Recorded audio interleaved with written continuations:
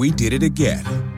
Verizon was just named America's most reliable network by Root Metrics for the 16th time in a row, proving once again that nobody builds networks like Verizon builds networks. That's why we're building 5G right. That's why there's only one best network, Verizon.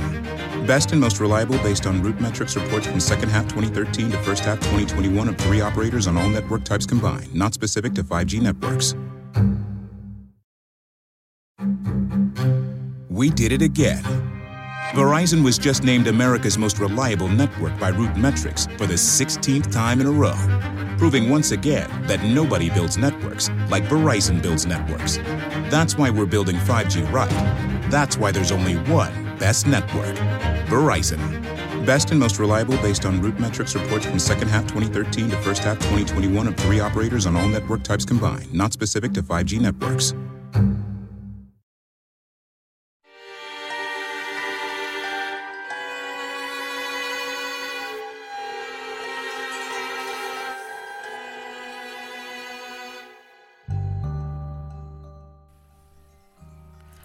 Hi everybody, this is Marlene with Miami Ghost Chronicles, Stories of the Supernatural. And I hope you enjoy this new show, whether you're viewing it on the internet or listening to a podcast version of the episode. I do want to thank you for being part of my audience. You can also find links to videos or podcasts on MiamiGhostChronicles.com, as well as where you can submit your story about any eerie experiences you've had, which I would love to hear about. Just go to the Submit Your Story tab. Please subscribe to our channel so that you receive notification of when we release a new show. And find us on Facebook, Twitter, and Instagram. This is where I usually live stream and where I give you a behind-the-scenes look at locations where new episodes are being filmed at. I also tell you about all the interesting guests that will be appearing soon on Stories of the Supernatural. I hope you enjoy the show, and I think you are all wonderful.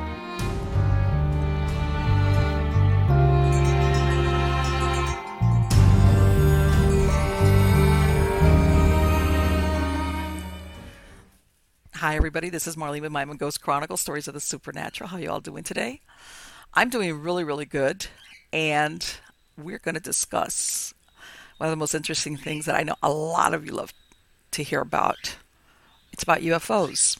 And more importantly, I have a gentleman who's written several books about it.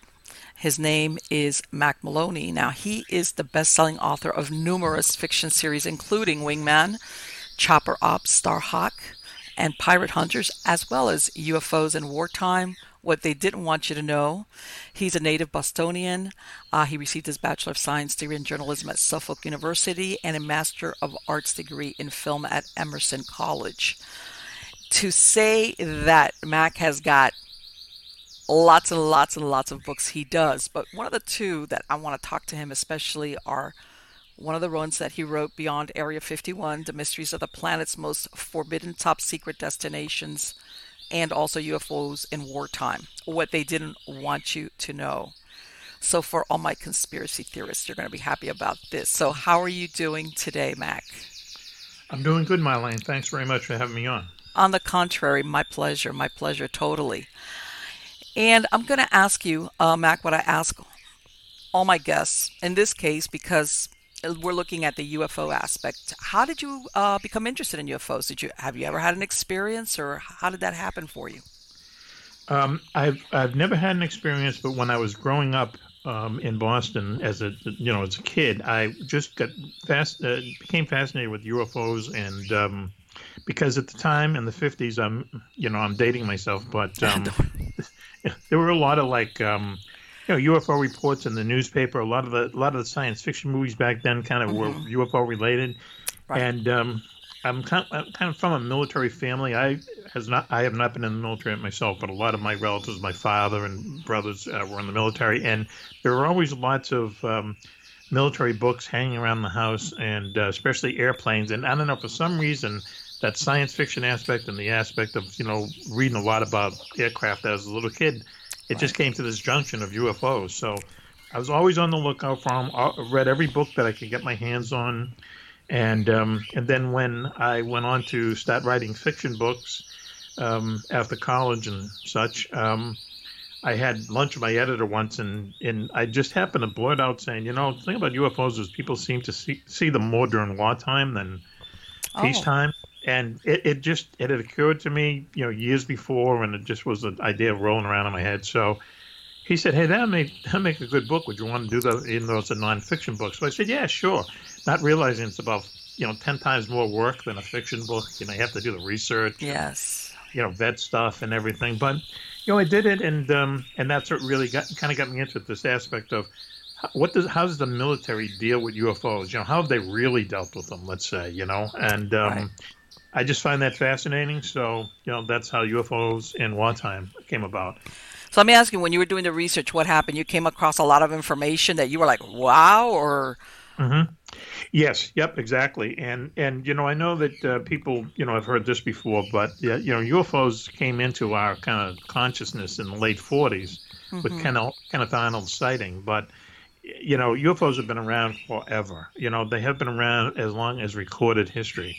And when I started digging into, stories about Alexander the Great seeing them, and people in the Middle Ages and in the Dark Ages, if you just look at some of the documents from the Dark Ages, it's not a great leap to realize that these people were seeing, the lights in the sky were UFOs, what we would call UFOs. right. And then, all through World War One, fascinating in between the wars, lots of very interesting and unusual UFOs sighted. And then during World War Two, the Foo Fighters, I mean, people have written entire books about the Foo Fighters in World War Two.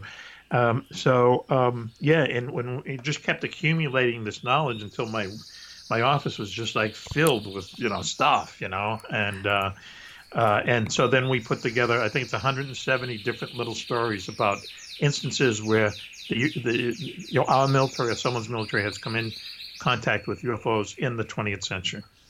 Right, because if you think about it, like you said, ancient civilizations or pre airplane, in other words, they couldn't Hmm. mistake it for an aircraft, in other words. Yes, And right. at that time, people were pretty familiar because they used it for seasons. They were pretty familiar with stars and comets. Hmm. So for Right. them, like you said, to make an observation of something that they couldn't identify, then it begs the question, what was it that they were seeing? Right. And as you said, with the advent of airplanes, at the early part of the 20th century, now all of a sudden you have people looking up, the simple act of looking up and, hmm and, and looking at something flying over. And also people up there flying around, seeing stuff that that they know aren't airplanes. You almost have like more witnesses to see UFOs. Once we got off the ground. So and what that has developed into, and we talk about this a lot too in the book, is that these days airline pilots and military pilots are our best witnesses of UFOs because especially military pilots, they've seen it all. They know what Venus looks like in the daytime. They know Yes. what the reflection of oil, burning oil looks like reflecting off the water. They know what another airplane looks like. They know, and they look unusual, but they know. And then when they see something that they don't know what it is, that's a UFO, and that is someone who is up there all the time. And if they don't know what it is, then it has to be something kind of strange. Well, I belong to MUFON, and I also belong to a local group here in Miami that gets together.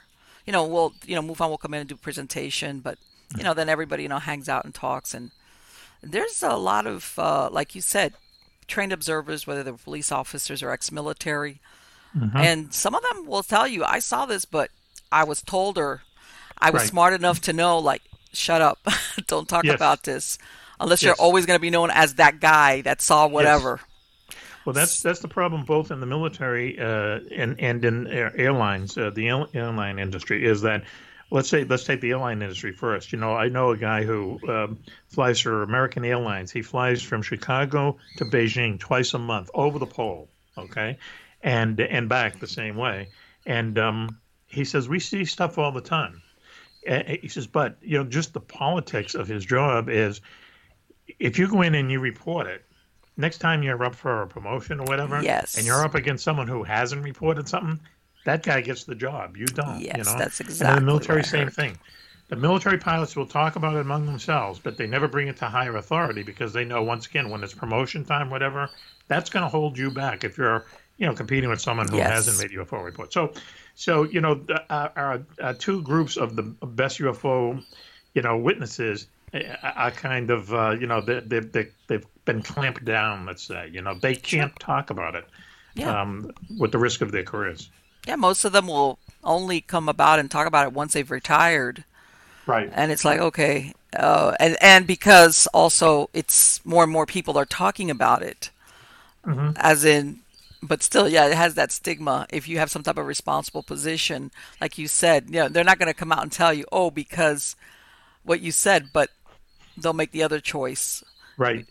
Uh, and, Right. and this is the thing that you think about it. Okay, let's say, yeah, some people were mistaken, even if they're trained observers, Hmm. or they're lying. But there's been so many sightings that what Right. everybody's lying and hallucinating. Right. They all can't be hoaxes, and everyone can't be lying. I mean, it's as simple as that. And all it takes is just one UFO sighting to be true. You know what I mean? All it takes is Exactly. one, and then they might as well all be true. Obviously, something is out there. People see things that they can't explain, as we were talking a little bit off air. They don't Hmm. necessarily have to be the green men from Mars, Yes. but there's something that we don't understand. And the question that I have, both, writing about it, and as I mentioned before, we have a radio show, we talk about it, Hmm. is that a lot of people think the U.S. military know what UFOs are. I don't believe they do. I don't think they know anything more than we do. Yes. They have more Yes. evidence of it. They definitely have more evidence that they exist, but I think they're just as much in the dark as we are. Hmm. And that's kind of fascinating in a way, because they get accused of knowing, what this is, but if they knew, it's the greatest discovery in, the history of humankind. And they would be holding this back from us. Why? So I just think, I know that they have more evidence of them than we do, but I don't believe the U.S. military, any military, knows what UFOs are for sure.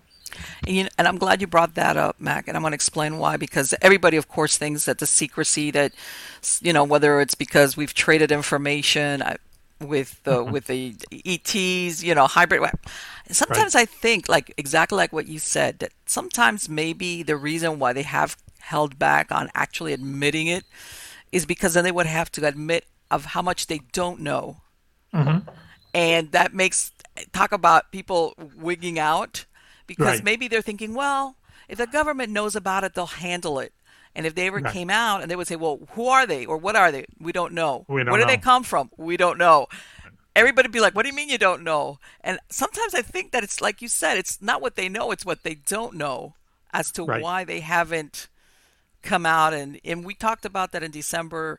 They kind of made an admissions that there was a program that was Mhm. being funded for research into UFOs, as in we don't know what their origins are, and that was Right. everybody was like, huh? They Yeah, actually really. admitted to that?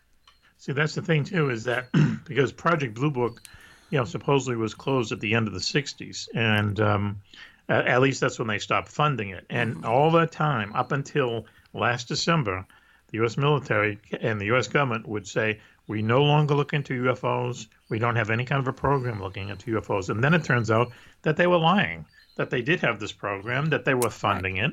And so it's kind of like, well, and once again, when that happened, I thought, and I know a lot of people out there thought, why now? Why is this trickling out? Why? I can tell you a really quick story that's Sure. connected to this. Okay, on our radio show, I'm lucky because a lot of the people I just happened to grow up with in Boston turned out to work for the government agencies. And I know a lot of people say that they know people work for the CIA and FBI and so on, but we really do, and they're on the show. Okay. And and they'll talk to us. They're under assumed names and so on. And this one guy who works with the FBI was sent to Washington last summer to take part in this kind of workshop and they do them 3 or 4 times a year, where they'll have someone from the State Department, someone from the military, someone from the FBI, someone from the CIA, someone from here, there, everywhere. They get together in a room. They give them a problem. And they say, how would you solve this problem? And usually the problem is something like, what if terrorists took over a cruise ship? What if terrorists took over JFK Airport? And Right. then they kind of talk about solutions, let's say, okay? And he's been to a number of these things. Last year's question was, what would your response be if if the United States recovered a flying saucer, a UFO, right? And when they announced the question, everyone just looked at each other and they said, "You got to be kidding me," because this is like so Yeah. not how these things go, you know. Mm-hmm. And he says that was really surprising, and he thought to himself, the first thing he thought was, "Wow, are they getting us ready for something?" You know, Right. because that's what these things are for, to kind of get you ready for the Mm-hmm. unexpected, you know.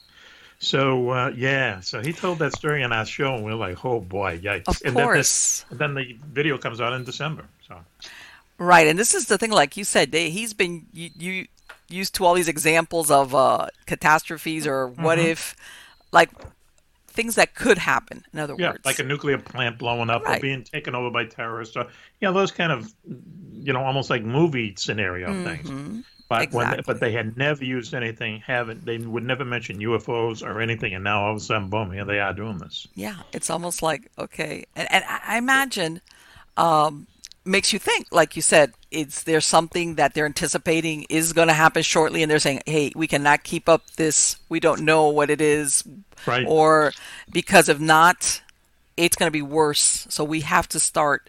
Even though a lot of people say, well, Hollywood has conditioned people, I mean, I know that originally, like you said, back in the 50s and 60s, it was the Cold War, and a lot of those UFO movies came out, and then we had the Close Encounters movie, and then it's progressed since there. So a lot of people will say, well, you're acclimated. We are, but Right. we're not, because it's Right. always been in the realm of never proven. Right. Well, see, that's the thing. And once again, we're talking about stuff that we talk about on show all the time. And it's like, I blame the media for the state of affairs right now. Because, like you said, look at how many movies, big blockbuster movies, have to do with, like, ETs and stuff. You start with Yes. Close Encounters. You start with War of the Worlds. These really good movies. Independence Day. I mean, Yes. and it's about ET, and it's about us making contact with some other life form. Okay, but when these things happen, like especially when the video came out in December of that incredible thing, that you can hear these pilots talking about it and everything, and Right. then as soon as it went back to, I was watching ABC this morning, and they showed the video, and right away the people behind the desk started making fun of it. Oh, that's the Millennium course. Falcon. That's from Star Wars. And it's like, wow, you don't think people would be interested in an intelligent discussion about this? They go see all the movies. They want to know these Of things. course. But the media just brings in that ridicule factor, and it kind of wrecks it all. Well, and I want to ask you also, because like you said, that there's a spike sometimes in sightings when there's war, and I've also heard that there's more sightings around certain military installations. Did you find that in your research? Is that accurate? Yes. Oh, definitely. Yeah. I mean, the second book that I did was Beyond Area 51, because when you sign a book contract, they always have second refusal on your next book, So Okay. I had to come up with like kind of a different kind of idea, So Right. we just said let's talk about all these Area 51 type bases around the world, every secret base like that except Area 51. Okay, and we found them everywhere. I mean, I think there's 15 or 16 examples in the book, and they're in England, they're in France, they're in Russia, they're up in Alaska, they're in China, they're in Australia, and all these like really, really kind of scary secret places that the U.S. military and other militaries are doing this stuff in, and every single one of them has some kind of a UFO history attached to it. Every single one of them. Right. And so it's like it's the chicken and the egg. What came first? You know what I mean? Why do these secret bases have UFO histories? And some of them are just really, really way out. So who knows? And that also leads to the thing where I get this idea that the UFO, the people, whoever are controlling UFOs, I get this feeling they're looking in on us. They're Right. observing us. Maybe they're time travelers. We did it again. Verizon was just named America's most reliable network by Root Metrics for the 16th time in a row, proving once again that nobody builds networks like Verizon builds networks. That's why we're building 5G right. That's why there's only one best network, Verizon. Best and most reliable based on root metrics reports from second half 2013 to first half 2021 of 3 operators on all network types combined, not specific to 5G networks. Time tourists coming back and seeing how history is made or whatever. But some of the stories about like the British Area 51 and Russia's Area 51, they're just fascinating. Well, and this is the thing that, because if you look at it, like Stephen Hawking, who recently passed away, he kind of like, I don't know if you remember, he kind of said, you know, humans are so hot in pursuit of that proof of ETs coming here to Earth, but we have to be careful because we might be on the short end of the stick because obviously, as far as technology is concerned, we're inferior, and usually that formula, the inferior, get picked on. And it makes you wonder, are they observing us? Are they monitoring us? Have they been interjecting there or giving us some type of technology, maybe whether it was in the past or now? Maybe there's more than one of them. And well, there's a good chance of that too. Sure, you know, it's like the Native Americans, you know, looking, you know, out on the ocean in the 1500s or whatever, and say, "Hey, what's that out there?" You know, is that? It looks like a big ship. I wonder what that's about. I mean, maybe that's what's happening to us. You know, just slowly but surely, we start seeing evidence of these things. And as Stephen Hawking said, you know, you might not want to invite them in. You know what I mean? Right. Because look what happened to the Native Americans. So that could very easily happen to us. And sorry, it's okay, Mack. Do you think that's an accurate concern, as far as that we don't know if we're going to be treated fairly nicely? Well, just the way things seem to go here on Earth, if we can take what's happened here on Earth as an example, I think Stephen Hawking's warning, I think, you know, has some credence to it, because any civilization, any kind of an intelligence who has the ability to come here exactly must be of a higher technology. And that goes back to, you know, what I was saying before, is that I don't think the U.S. military knows as much as we think they know. Right. Because this whole idea that, you know, we have, you know, I mean, up until just a few years ago, they were launching the space shuttle from Cape Canaveral. That's like, you know, trying to launch a dump truck into orbit. And some people believe we have anti-grav machines out in Nevada. You know, it doesn't make sense to me. You know, I think that anything that comes here, you know, will have a much higher technological level than us, and they could take us over. You know, I mean, it's as simple as that. It could happen. Right. And I'm going to reference Star Trek. Why not? You know, where the prime directive was don't interfere. And a lot of people, I think, mistake being technologically advanced with they're nice or fair. And that doesn't always... Right. Because we're basing it on human beings as far as our morals or whatever. And we're talking a different species who may not understand or care. But if all these things that we've been seeing over the years, and I mean over, you know, thousands of years, really, if they were all part of the same thing, if they're all part of this other intelligence that we don't know about, we don't know about them. They know a lot about us. Oh yeah, because they've been in our skies for all these years. And another kind of odd thing too is that people think UFOs try to hide from us. You know, that they tried to be stealthy and everything, but they don't, because people see them all the time. Yes. You know, people see them all the time. I mean, they act in a peculiar way, no doubt about it. But, you know, I mean, look at the Hudson Valley sightings where like literally hundreds of thousands of people saw, you know, these huge triangles going down the Hudson River for days, weeks at a time. I mean, that's not hiding.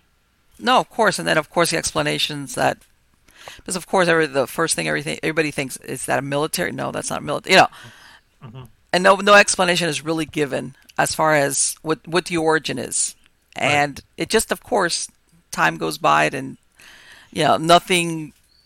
And I know for people that have actually had that firsthand experience of it, it's mind-boggling, because it's like your reality shifts. It goes on its side because it becomes from the possibility of to it does exist. Right. The closest I ever came to a UFO sighting, and believe me, I was like really excited. We live in Massachusetts, and we actually live on an island, a barrier island, and there's a lot of like sand dunes and so on and so forth. And We were out at dusk one night looking at the waves, and we looked out to the south, and over the marshes I could see two separate groups of lights, green, amber, red, white, blinking off and on. I'm going, wow, look at this. And it's like they were low to the ground, and they were probably a mile and a half away, and they're coming right towards us. And I just remember thinking, I'm actually going to see a UFO, because this is right. What like everyone describes them as, And they went over our head, and there were two medevac helicopters heading for a hospital in the city where we live.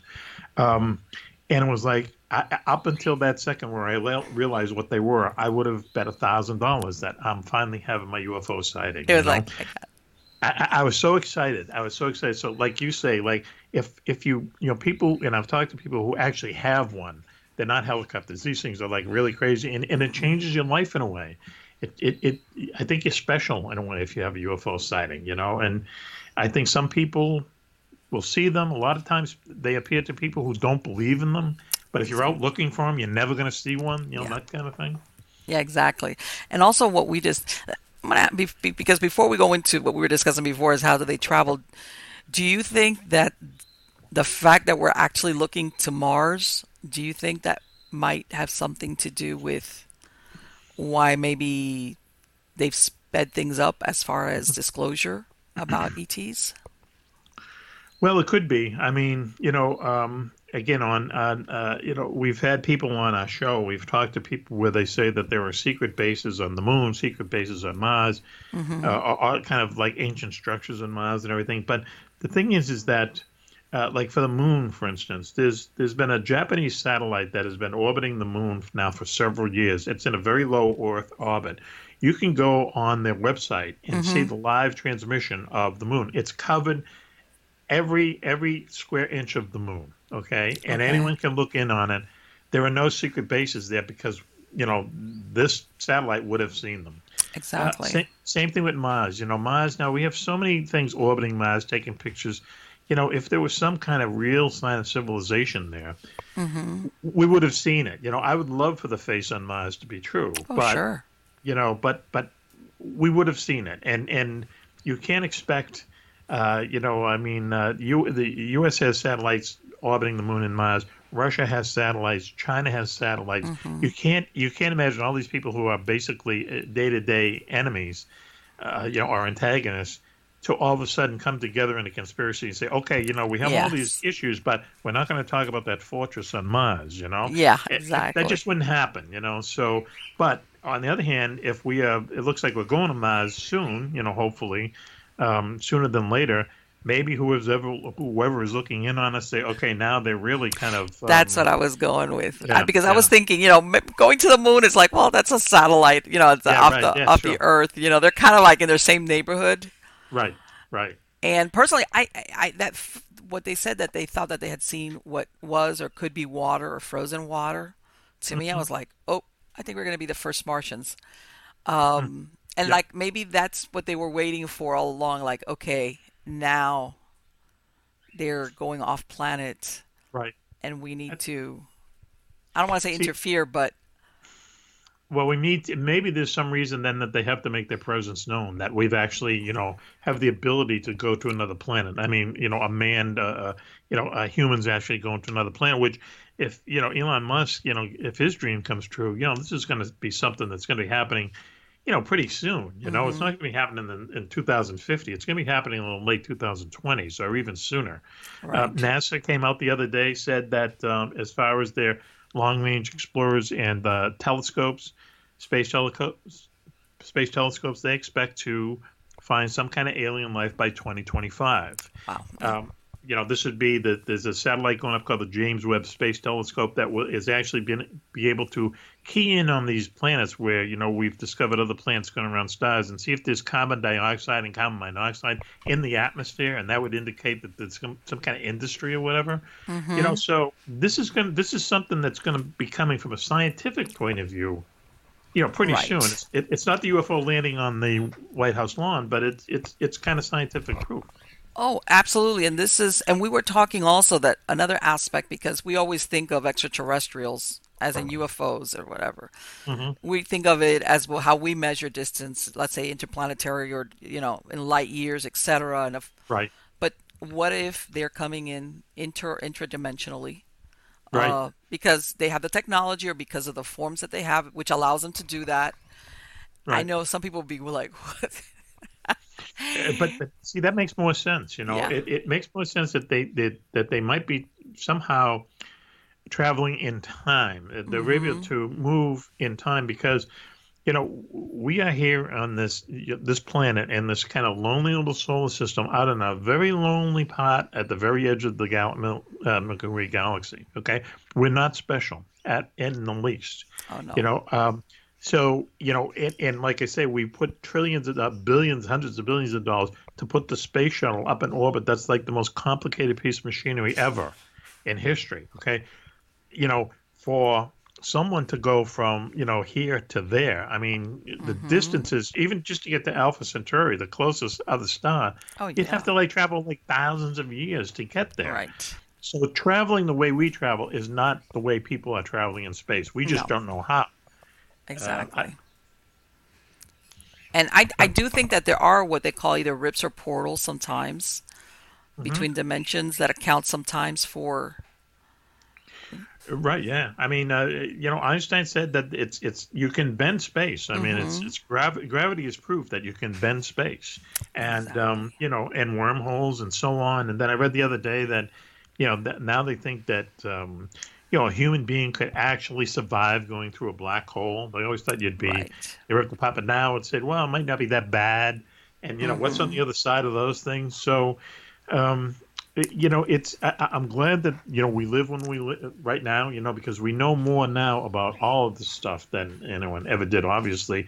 But we're also progressing to it faster and faster and faster. So sometime in the next decade, everything might just change. Right. Yeah. I mean, for all we know, like I'm going to go back to Star Trek. The beam me up, Scotty, where you basically your molecules are shot But across yep, and you yep, reassemble at the yeah, other point B.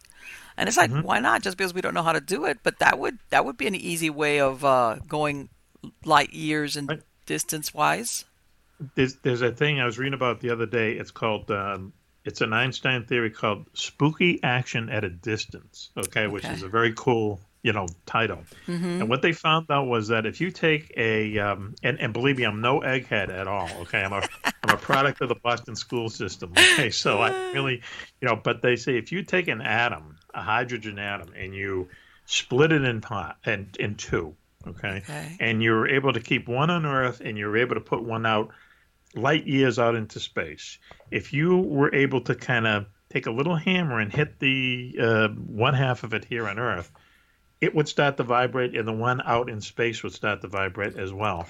No Ooh, matter how far away they are separated, they will act the same. Okay, spooky action is the difference, which is such a great title for something, a book, a movie, something. But Einstein yes. proved that. Okay, so what does that tell you? That tells you that Yeah. what you have here on Earth can happen light years away if the atoms line up. That is so interesting. That is so interesting. And what do you think about the idea that at some point they might have seeded us? Of course, Right. thousands and thousands of years ago, and basically what they is including all those ancient sightings are they're kind of checking on the experiment. How things are going. How Uh, things are going, right?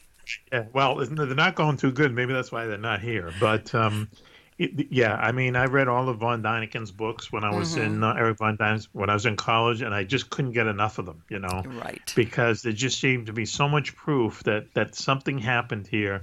It looks like about 10,000 years ago, something that we really can't explain, and you just see these remnants of it. And Mm-hmm. you know, is there a chance that there are other people here, other intelligences here before, we kind of became quote unquote civilized? I think so. There are Right. places in South America, there are places in Turkey, these fortresses that are built on the top of mountains that are almost the Yes. size of, as high as Mount Everest, and basically we're talking about cavemen. How do Right. cavemen, raise blocks of granite that are like 600 tons? You couldn't do it Mm-hmm. today. These places exist, and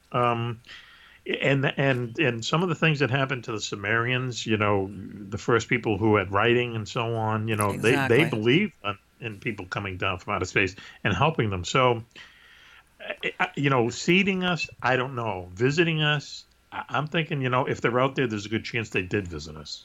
Well, and then you think exactly like what you described. It's like, okay, we're going to erect this in the most difficult location that you could, especially when we're not talking any type of machinery, to do this work. Like you said, we're going to do it in the most difficult locations to erect a structure, Mm-hmm. and they would do it.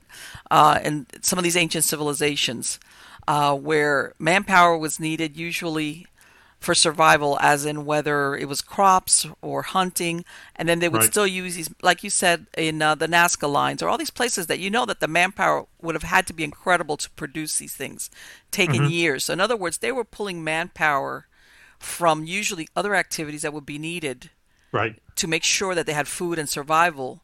Right. So otherwise, it Exactly. was very important for them to do this. Right. See, that's the thing is that, well, okay, you need a certain amount of manpower, as you say, to grow the crops to feed, your civilization, whatever. You're the Incas, the Aztecs, Hmm. whoever, the Egyptians or whatever. So you are taking, manpower, man hours. I mean, there's a place in Turkey called, I think, Gobi Tebeki or something. I Hmm. probably have that wrong, but it's this massive fortress up on a mountain that is just like you need oxygen to go up there practically. What Right. were cavemen doing building this stuff up there? Why, once again, if they did it, why was it so important to them? Or if someone else did it, why? Um, Exactly. especially down in South America, there's some of them down in South America that just like they're so far out.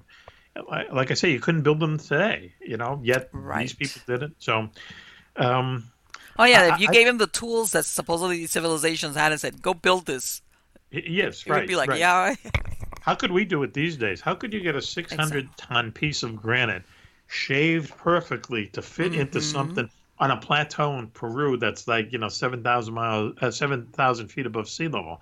How do you do Yes, that? exactly. But they did it. And even when you look at some of these locations that, and I'm going to use, even though they're not civilizations that really didn't have any type of connection as far as we know, but they were Hmm. building very similar structures, as in either Right. pointed or pyramid or, aimed at the heavens. And then you look at Stonehenge, that, Hmm. they're discovering all these other, that these pieces of stone weighed tons. Right. And there was no technology, as far as we know, for Right. that time period. That how would they have done this, or why? Why? The question is why? Why would you Why? do that? Yes. But it must have been their a priority because it had to come over, creating the food, the hunting, and so on and so forth. This was a priority for these people, but Hmm. and not just at Stonehenge, but all around the world about 10,000 Right. years ago. Why were they doing it? What was why was it so important to everybody? Right. And there's no, I don't know, is it connected to UFOs? Is it, who knows? But yeah, I find it fascinating. I find it fascinating that, science these days, I mean, archaeologists, and people who study archaeology in Egypt, they don't want to hear about any of that stuff. But there's proof that like at one point water started. For the ones who know safety isn't a catchphrase, it's a culture. And the ones who help make sure everyone makes it home safe. For the safety-minded who watch everyone's backs, Grainger offers supplies and solutions for every industry, as well as safety assessments and training to keep your facilities safe and your people safer. Call, click Grainger.com, or just stop by. Grainger, for the ones who get it done. We did it again. Verizon was just named America's most reliable network by Root Metrics for the 16th time in a row, proving once again that nobody builds networks like Verizon builds networks. That's why we're building 5G right. That's why there's only one best network, Verizon. Best and most reliable based on Root Metrics reports from second half 2013 to first half 2021 of 3 operators on all network types combined, not specific to 5G networks. Wearing away the Sphinx. Water started wearing it, Exactly. They don't have any. I mean, the water was in Egypt 15,000 years ago. So is the Sphinx that old? I mean, Exactly. once this kind of stuff, is able to go into the scientific realm without any kind of a ridicule factor, that's when I think we start to get answers. And you said it right there, without the ridicule. And I mean, believe me, I believe that science needs to be there. I just have a problem with some of the scientists that don't leave the door open for other possibilities just because it hasn't been proven yet. Right, right. Well, once again, it's politics. It's almost like we were saying with military pilots and airline pilots, is that you're not going to advance far if you want a grant for $1 million. Oh yeah, for UFOs in Egypt. But at some point, and it's not going to. And the sad thing is, it's not going to happen in our country. This is, what I feel. Mm-hmm. It's not going to happen in the U.S. The person who figures out, why they built these fortresses, on top of these mountains in South America, the person who figures out, what UFOs are or whatever, they're going to be in China. They're going to be in India. They're going to be in these places who don't have this kind of idea that, we can't talk about that, we can't study this. Right. Kind of like let it all hang out and see where it. And that's too bad because, I think time has kind of passed us by as far as that kind of stuff. I think that it's the people who discover what UFOs finally are. I think it's going to be someone in Asia and not here. Right. And I tend to think sometimes that there might be more than one. As far as I don't think that because everybody's thinking, okay, well, it's one, but what if there has been more than one? What if there's what if there's like, what do they call a federation? I'm just using that word loosely as far as what if there's a bunch of them that have been observing us? The people who came to the New World here, in 1492, the first people who came, with the Spanish, but then the French came, the English came, the Portuguese came. I mean, all different kinds of people came, and they all had different kinds of agendas too, So why would we think that, that the aliens that finally come here, they're all going to be in silver suits and, in flying saucer-shaped craft? There's a good chance that there's a lot of them out there, and at some point, I don't know if that's true. If there's a lot of them out there, then it's inevitable that they're going to make themselves known and come here. It just depends on when. Right, and then you have all these other stories about people, detailing abductions, whether it's once or systematically. Mm-hmm. That as far as they've been even given lie detector tests. And they've passed it. In other words, which means that what they're saying, they believe it to be true. Right. Okay. I can tell you what I think about that, and I came upon this kind of right after writing UFOs in Wartime, where I was on a radio show, and we were discussing exactly that, and where people who had abduction experiences would be hypnotized. Mm-hmm. There was a doctor at Harvard University near where we live, Dr. John Mack, I think his name was, and he was one of the first people. There was 2 or 3 people who were doing this. They would take abduction people who claimed they were abducted, and they would hypnotize them, and they would kind of just write down everything they said. Right. And they wouldn't let anyone else know. They wouldn't let. There's some stuff they did kind of write books about, but there was some stuff that they kind of kept to themselves. Mm-hmm. And one of them was that a lot of abductee people say, as strange as it sounds, they say that the beings that abducted them had tattoos. Okay. Really? And for a long time, John Mack's family, the people who kind of inherited all this research after he passed away, they kept that to themselves. But then it finally did get out there. And there's a couple other gentlemen who were doing the same thing. Mm-hmm. So what you have is people who have never met each other, let's say someone in Florida and someone in Washington State, opposite end of the country, having an abduction experience and both saying that the aliens had, or the people who abducted them, had tattoos. See, that's something you don't make up. You know what I mean? That's exactly. And I found that very strange. I thought, what, there must be something to this, because why would all these people say this without knowing everyone else is saying it? It's an unusual thing. It really is. It is an unusual thing. So I tend to believe, we have abductees sometimes on our show, and A lot of times people want to kind of discount what they've gone through, but they went through something, I don't know. Who knows what it is? Might not be little green men from Mars, but they went through something because they all have this kind of common thread that goes through the stories, and it isn't like they've heard, these particular things before. Well, I'm a hypnotherapist, and I was one for many years. I stopped doing it because I just didn't have enough time. And unfortunately, a lot of people think that because of whether it's recovered memories or regression or whatever, it's like, in some cases, yes, there have been hypnotists that unfortunately have led the person under hypnosis, which, by the way, there's a big misconception because people think that when you're hypnotized, you're like totally unaware of what's going on. On the contrary, you're super aware of everything that's going on. It's just you're really super relaxed. And in that super relaxed state is when you're able to sometimes see what your critical mind doesn't let you see. Because the belief is this, and normally your mind will do everything it can to protect you from going insane. In other words, if you witness or you saw something, and everybody's going to be different. Some people handle things better than others. It will shield you with amnesia, in other words, or not the full thing, because at all costs the mind wants to protect the mind.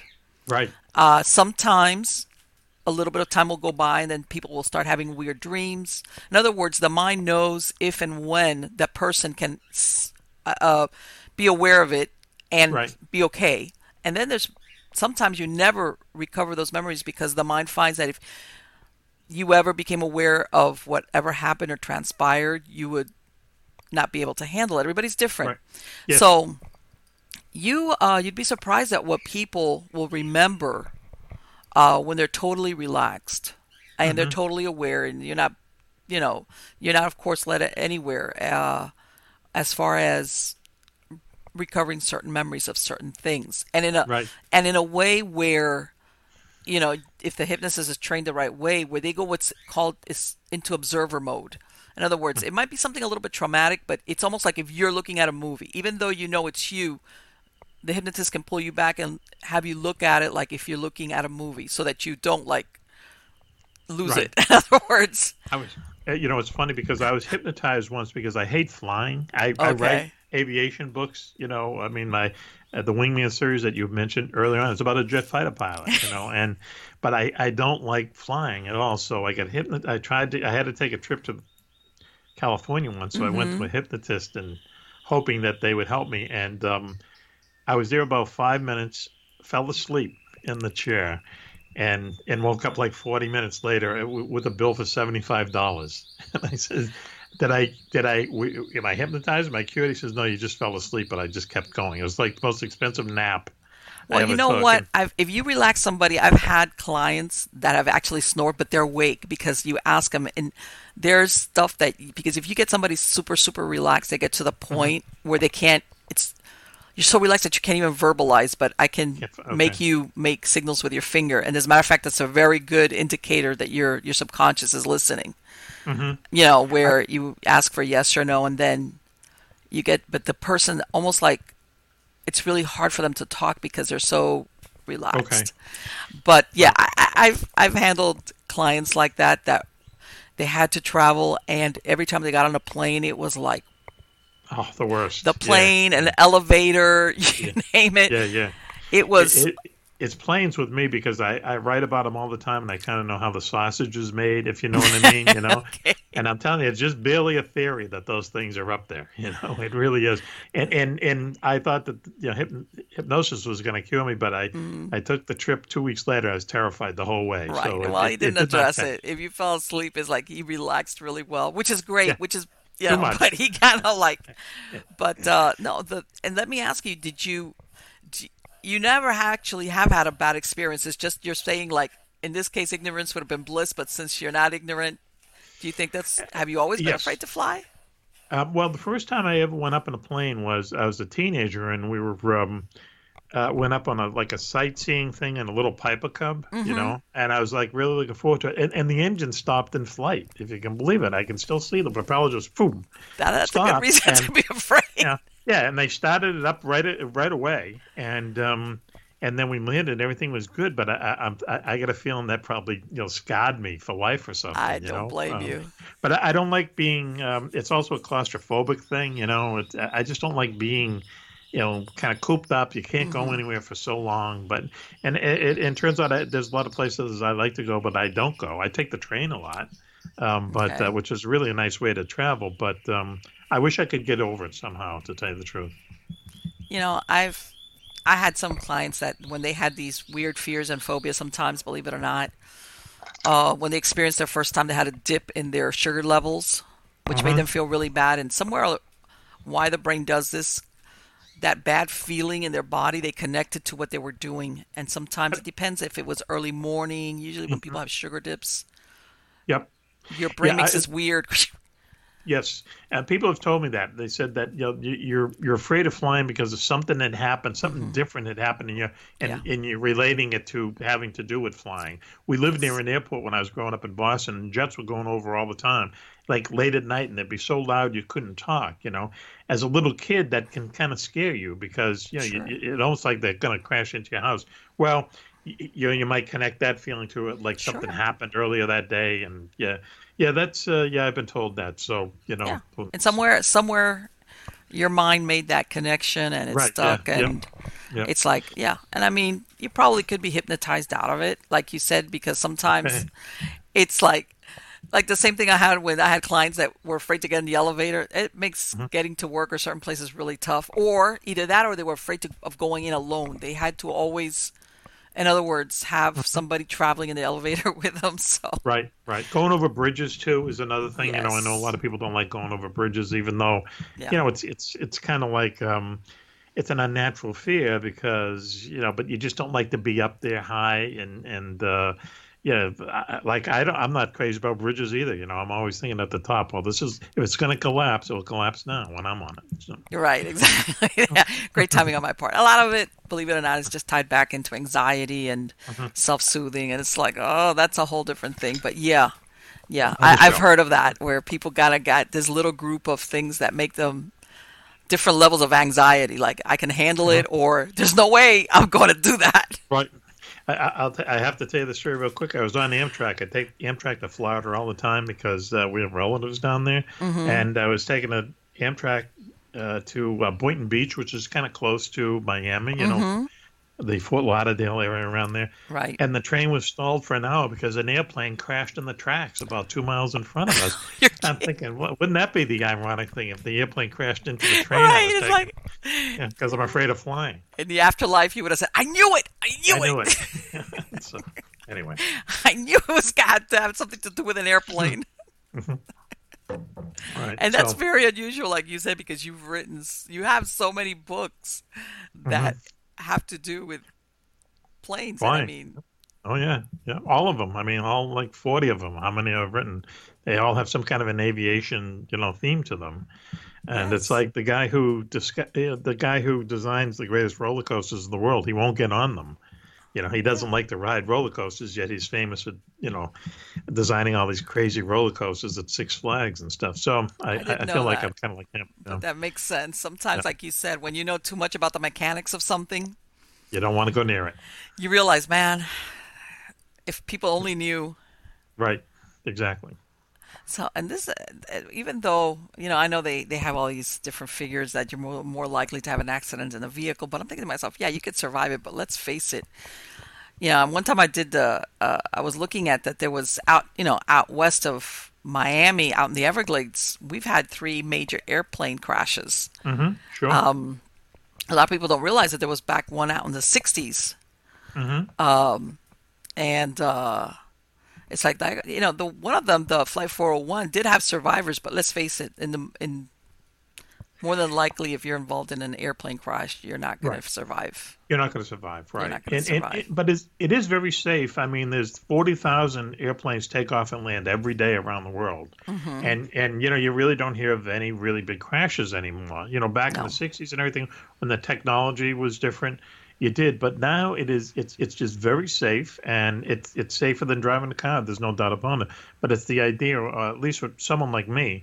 is that of just being up there, cooped up, not being able to go anywhere. If I was able to go in the cockpit and take over the controls myself, I'd feel better. As crazy as that is. But I just don't like that feeling, and that's what a lot of people don't like flying.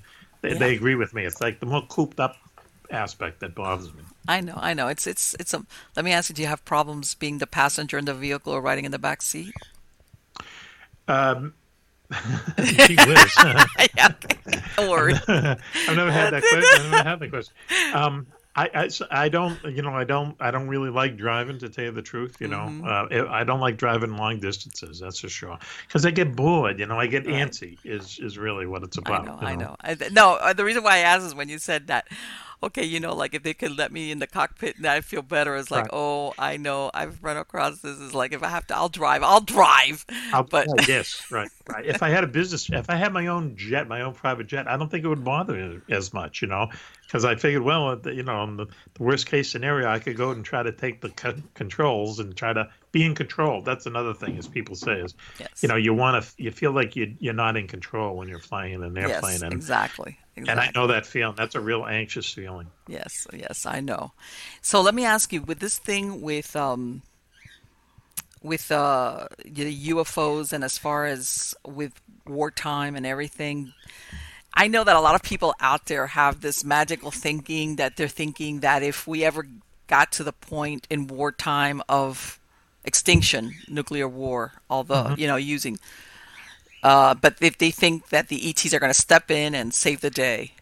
Right. Do you think that that's a possibility, or they're going to go, well, too bad? Well, usually I'm like a bucket of cold water and stuff like that. But I will tell you this, is in UFOs in wartime, we have two extensive chapters about what happened around U.S. ICBM bases in the late 60s and the 70s, where, there's been, like I say, entire books written about this. But there's no doubt about it that, throughout the 70s, that there were lots of UFO sightings around our ICBM bases in the middle part of the country. Okay. Now, these are places where, the missiles are like literally miles apart, and they're out in Montana and South Dakota where it's nothing but just flat territory. And there's documented evidence that not only would these UFOs show up at certain times, but when they would fly over one of these launch, facilities, right? They would turn off the power. They would realign the targeting. They would knock off dozens of our ICBMs at any given time. That's like our last. That's our last defense. And yes. And this went on forever. And I always kind of give props to Peter Jennings, because about 2 years before he died, he did a 3-hour special on ABC News about UFOs, and it's like the most comprehensive thing you will ever see on our kind of media. And he really got into this, and he said, well, what were they doing? And everyone said it seems like they were trying to tell us that we can change your technology. We can retarget these missiles. We can have a control over your most, the thing that is most important to your defense. And the thing is that it happened in Russia too. That they would see UFOs over these ICBM bases in the Ukraine and so on. It was happening to them too. So once again, it's a mystery. But when you think about it, it's almost like they're saying, okay, we know what you got here. Here's a little hint to tell you that, we can turn it on and turn it off anytime we want. Exactly. And it makes you even wonder, what if they do have installations here that it's like, we don't really care about the humans, but we have some bases and things that we really don't want to have blown up or contaminated or whatever the case might be. I mean, well, I'll tell the story again. I don't believe anything happened in Roswell, and a lot of people get on my case about that, but I really don't. Okay. But there is a story about an ICBM base where it was so quote unquote haunted that even when they were building it, UFOs would show up to the point where the MPs would not go out and guard the construction at night because so many UFOs would show up, and they would call jets, and the UFOs would take off, and then the jets would leave, and the UFOs come back. And that base, that ICBM base, is in Roswell, New Mexico. That's the real Roswell story. Okay, that there was a haunted ICBM base there, to the point where the government actually went in and investigated what the heck was going on. Well, the Uh-huh. MPs would not go out there at night. Okay, you know, That speaks it's it's volumes it's right there. it's right down the street from where they supposedly found all this crash debris. Mm-hmm. That's the real story of Roswell. Look into that. Take the time and the effort of looking into that instead of what was most likely a weather balloon. You might actually come up with something. Well, yeah, I've heard in some cases that the Roswell incident is like a red herring, like, okay, pay attention to that so you really don't look at what's really going Well, on. it's that, and it's been an excuse for people to write lots of books and to be on TV and to give Mm-hmm. lectures and everything, and where it gets to the point where some book said that 25 UFOs crashed at Roswell, and we have 50, but it's like, well, after the third or fourth crash, don't you think they would avoid Roswell? Because they say for Yeah, some reason we crashed there. exactly. It's a way. I just don't believe any of it. I mean, one of the things that people always kind of leave out in these stories about Roswell is that a good amount of rope and Scotch tape was found among the debris. Okay, Really? I never heard that. okay, and let's face it. If this was some kind of a flying saucer UFO, or whatever, they Yeah, wouldn't be using rope or Scotch tape. I hope not. Um, so I know I would actually like to go down there because I know it's kind of like a party every week down there, and it's a Mhm. tourist attraction and so on. But like I say, the real story is about 40 miles up the street at this ICBM base there that was so haunted no one wanted to go out at night.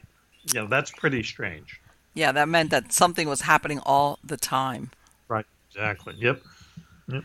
Yeah, and I bet some of those MPs or soldiers were thinking, man, I don't want to get abducted. Forget Right. it. Yeah. Yeah, exactly. They're afraid of it. So interesting. Very interesting. Well, Mac, thank you so much for spending this time today. I have thought it's so interesting. You said you have a show. When do you have that show airing? As far as do you talk about the UFOs or? hmm It's called Mack Maloney's Military X Files, Mm-hmm. where we talk about the military and UFOs and how they kind of intersect.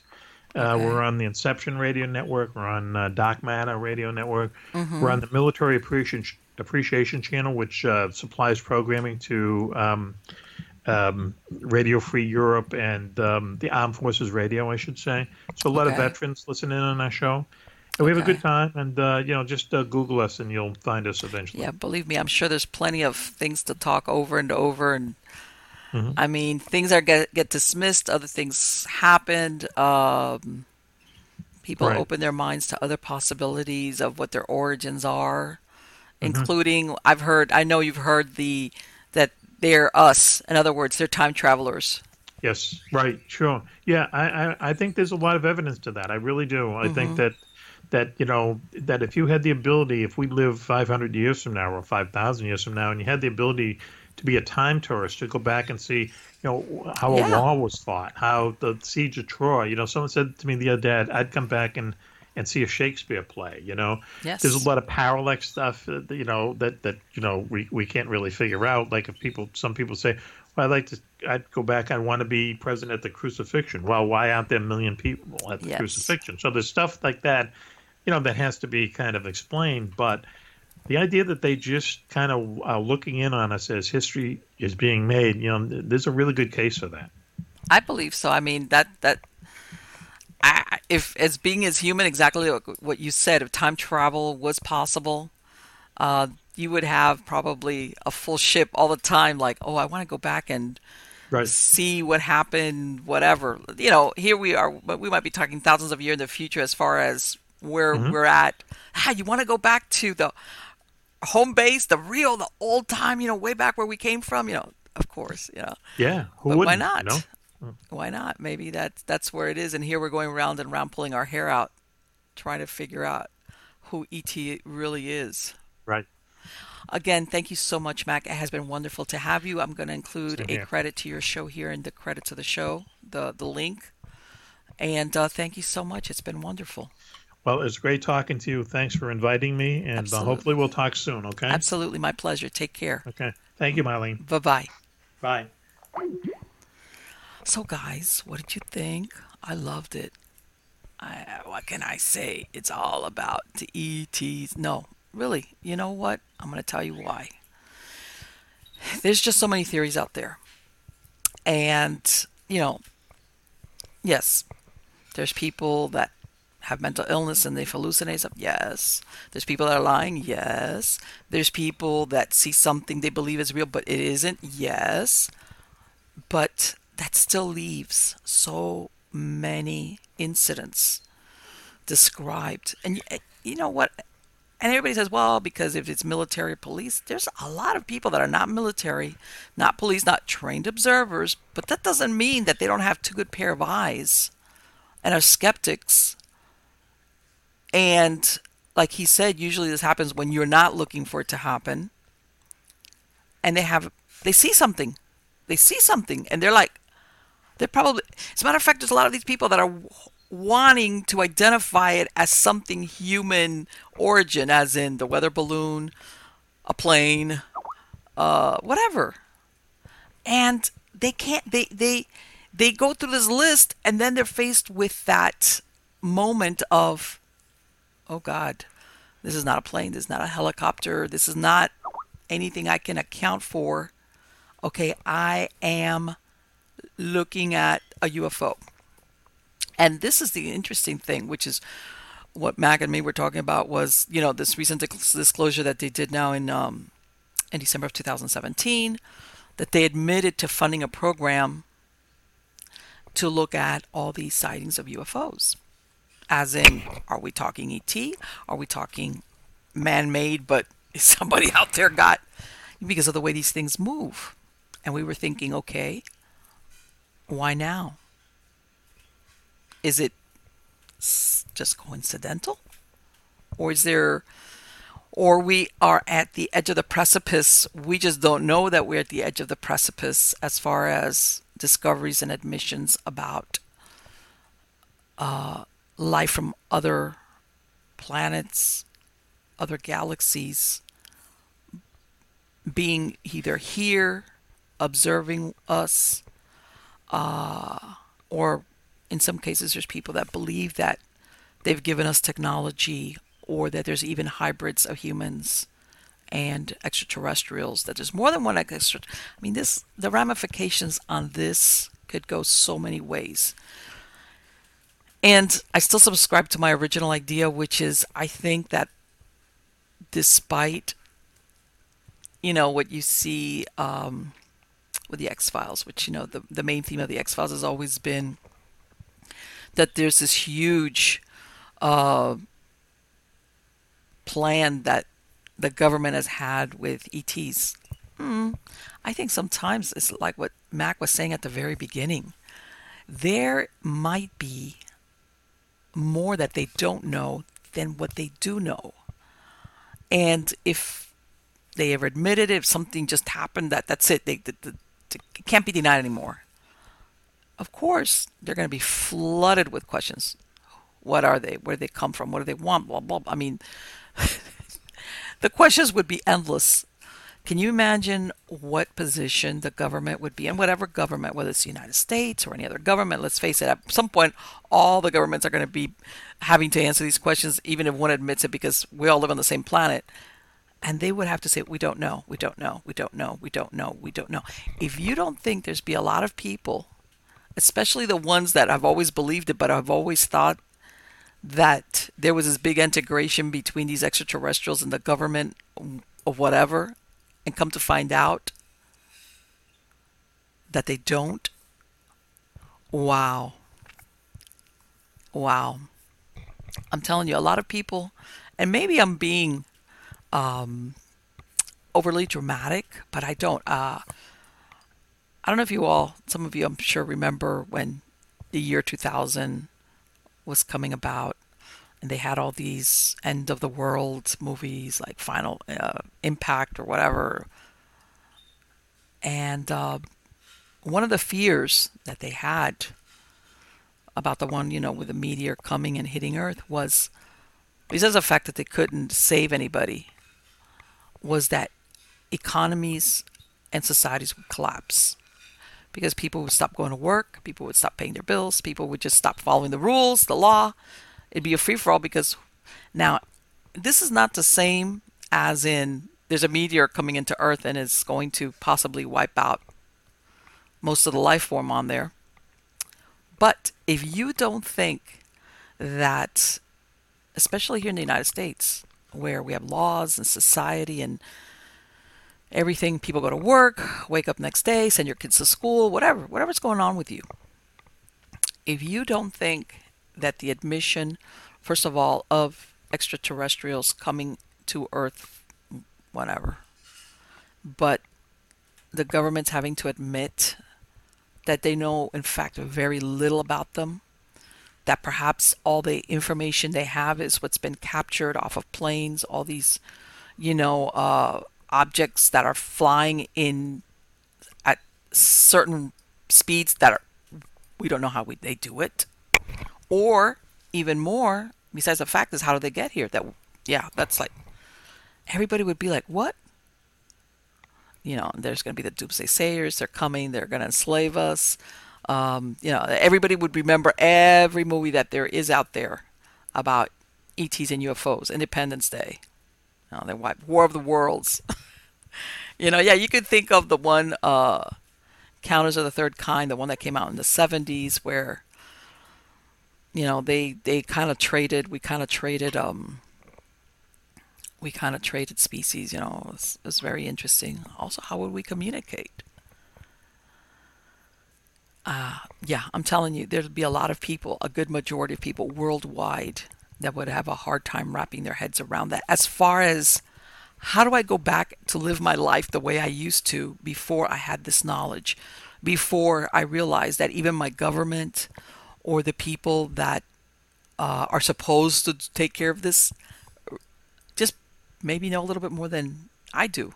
Is it nothing? I'm telling you. That's why I think that as far as how they handle this,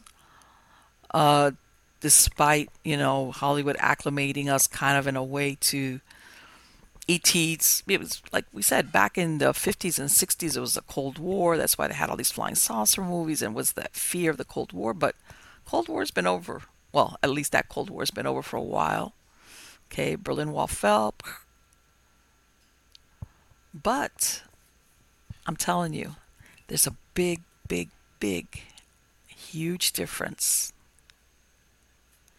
between what you either totally deny exists, or that you kind of believe it could be possible, but either you haven't seen an ET or UFO, you're open to it. Yeah, like, man, I can't believe that no other planet has life. And even if you're one of these people, I'm not even going to say an abductee, I'm not even going to go that far. But let's say you're one of these people that genuinely believes that they have seen a UFO. Okay. And there's an admission that they are here, that they have been here, are here, whatever. And that there's so much that we don't know about. I'm telling you. Whoa. Our society would change, despite what everybody thinks. It would totally change. Because all of a sudden we would be taken out of being the center of it all. It's all about us. To, oh, wait a minute. We're really just truly living on this little planet. And as important as we are to this planet and ourselves, and wow, we might be just a speck with some carbon-based life on it. So yeah, that's really interesting. I believe I would be alive to see this. I hope to be alive, and I believe I will be alive to see when we finally reach Mars. And makes you wonder, what's going to happen with us? What's going to happen with the human species? I mean, let's face it, within, the last 100 years, our technology has, it's grown by leaps and bounds. And, there's a lot of people out there that say that mankind's advances are due to interaction with extraterrestrials.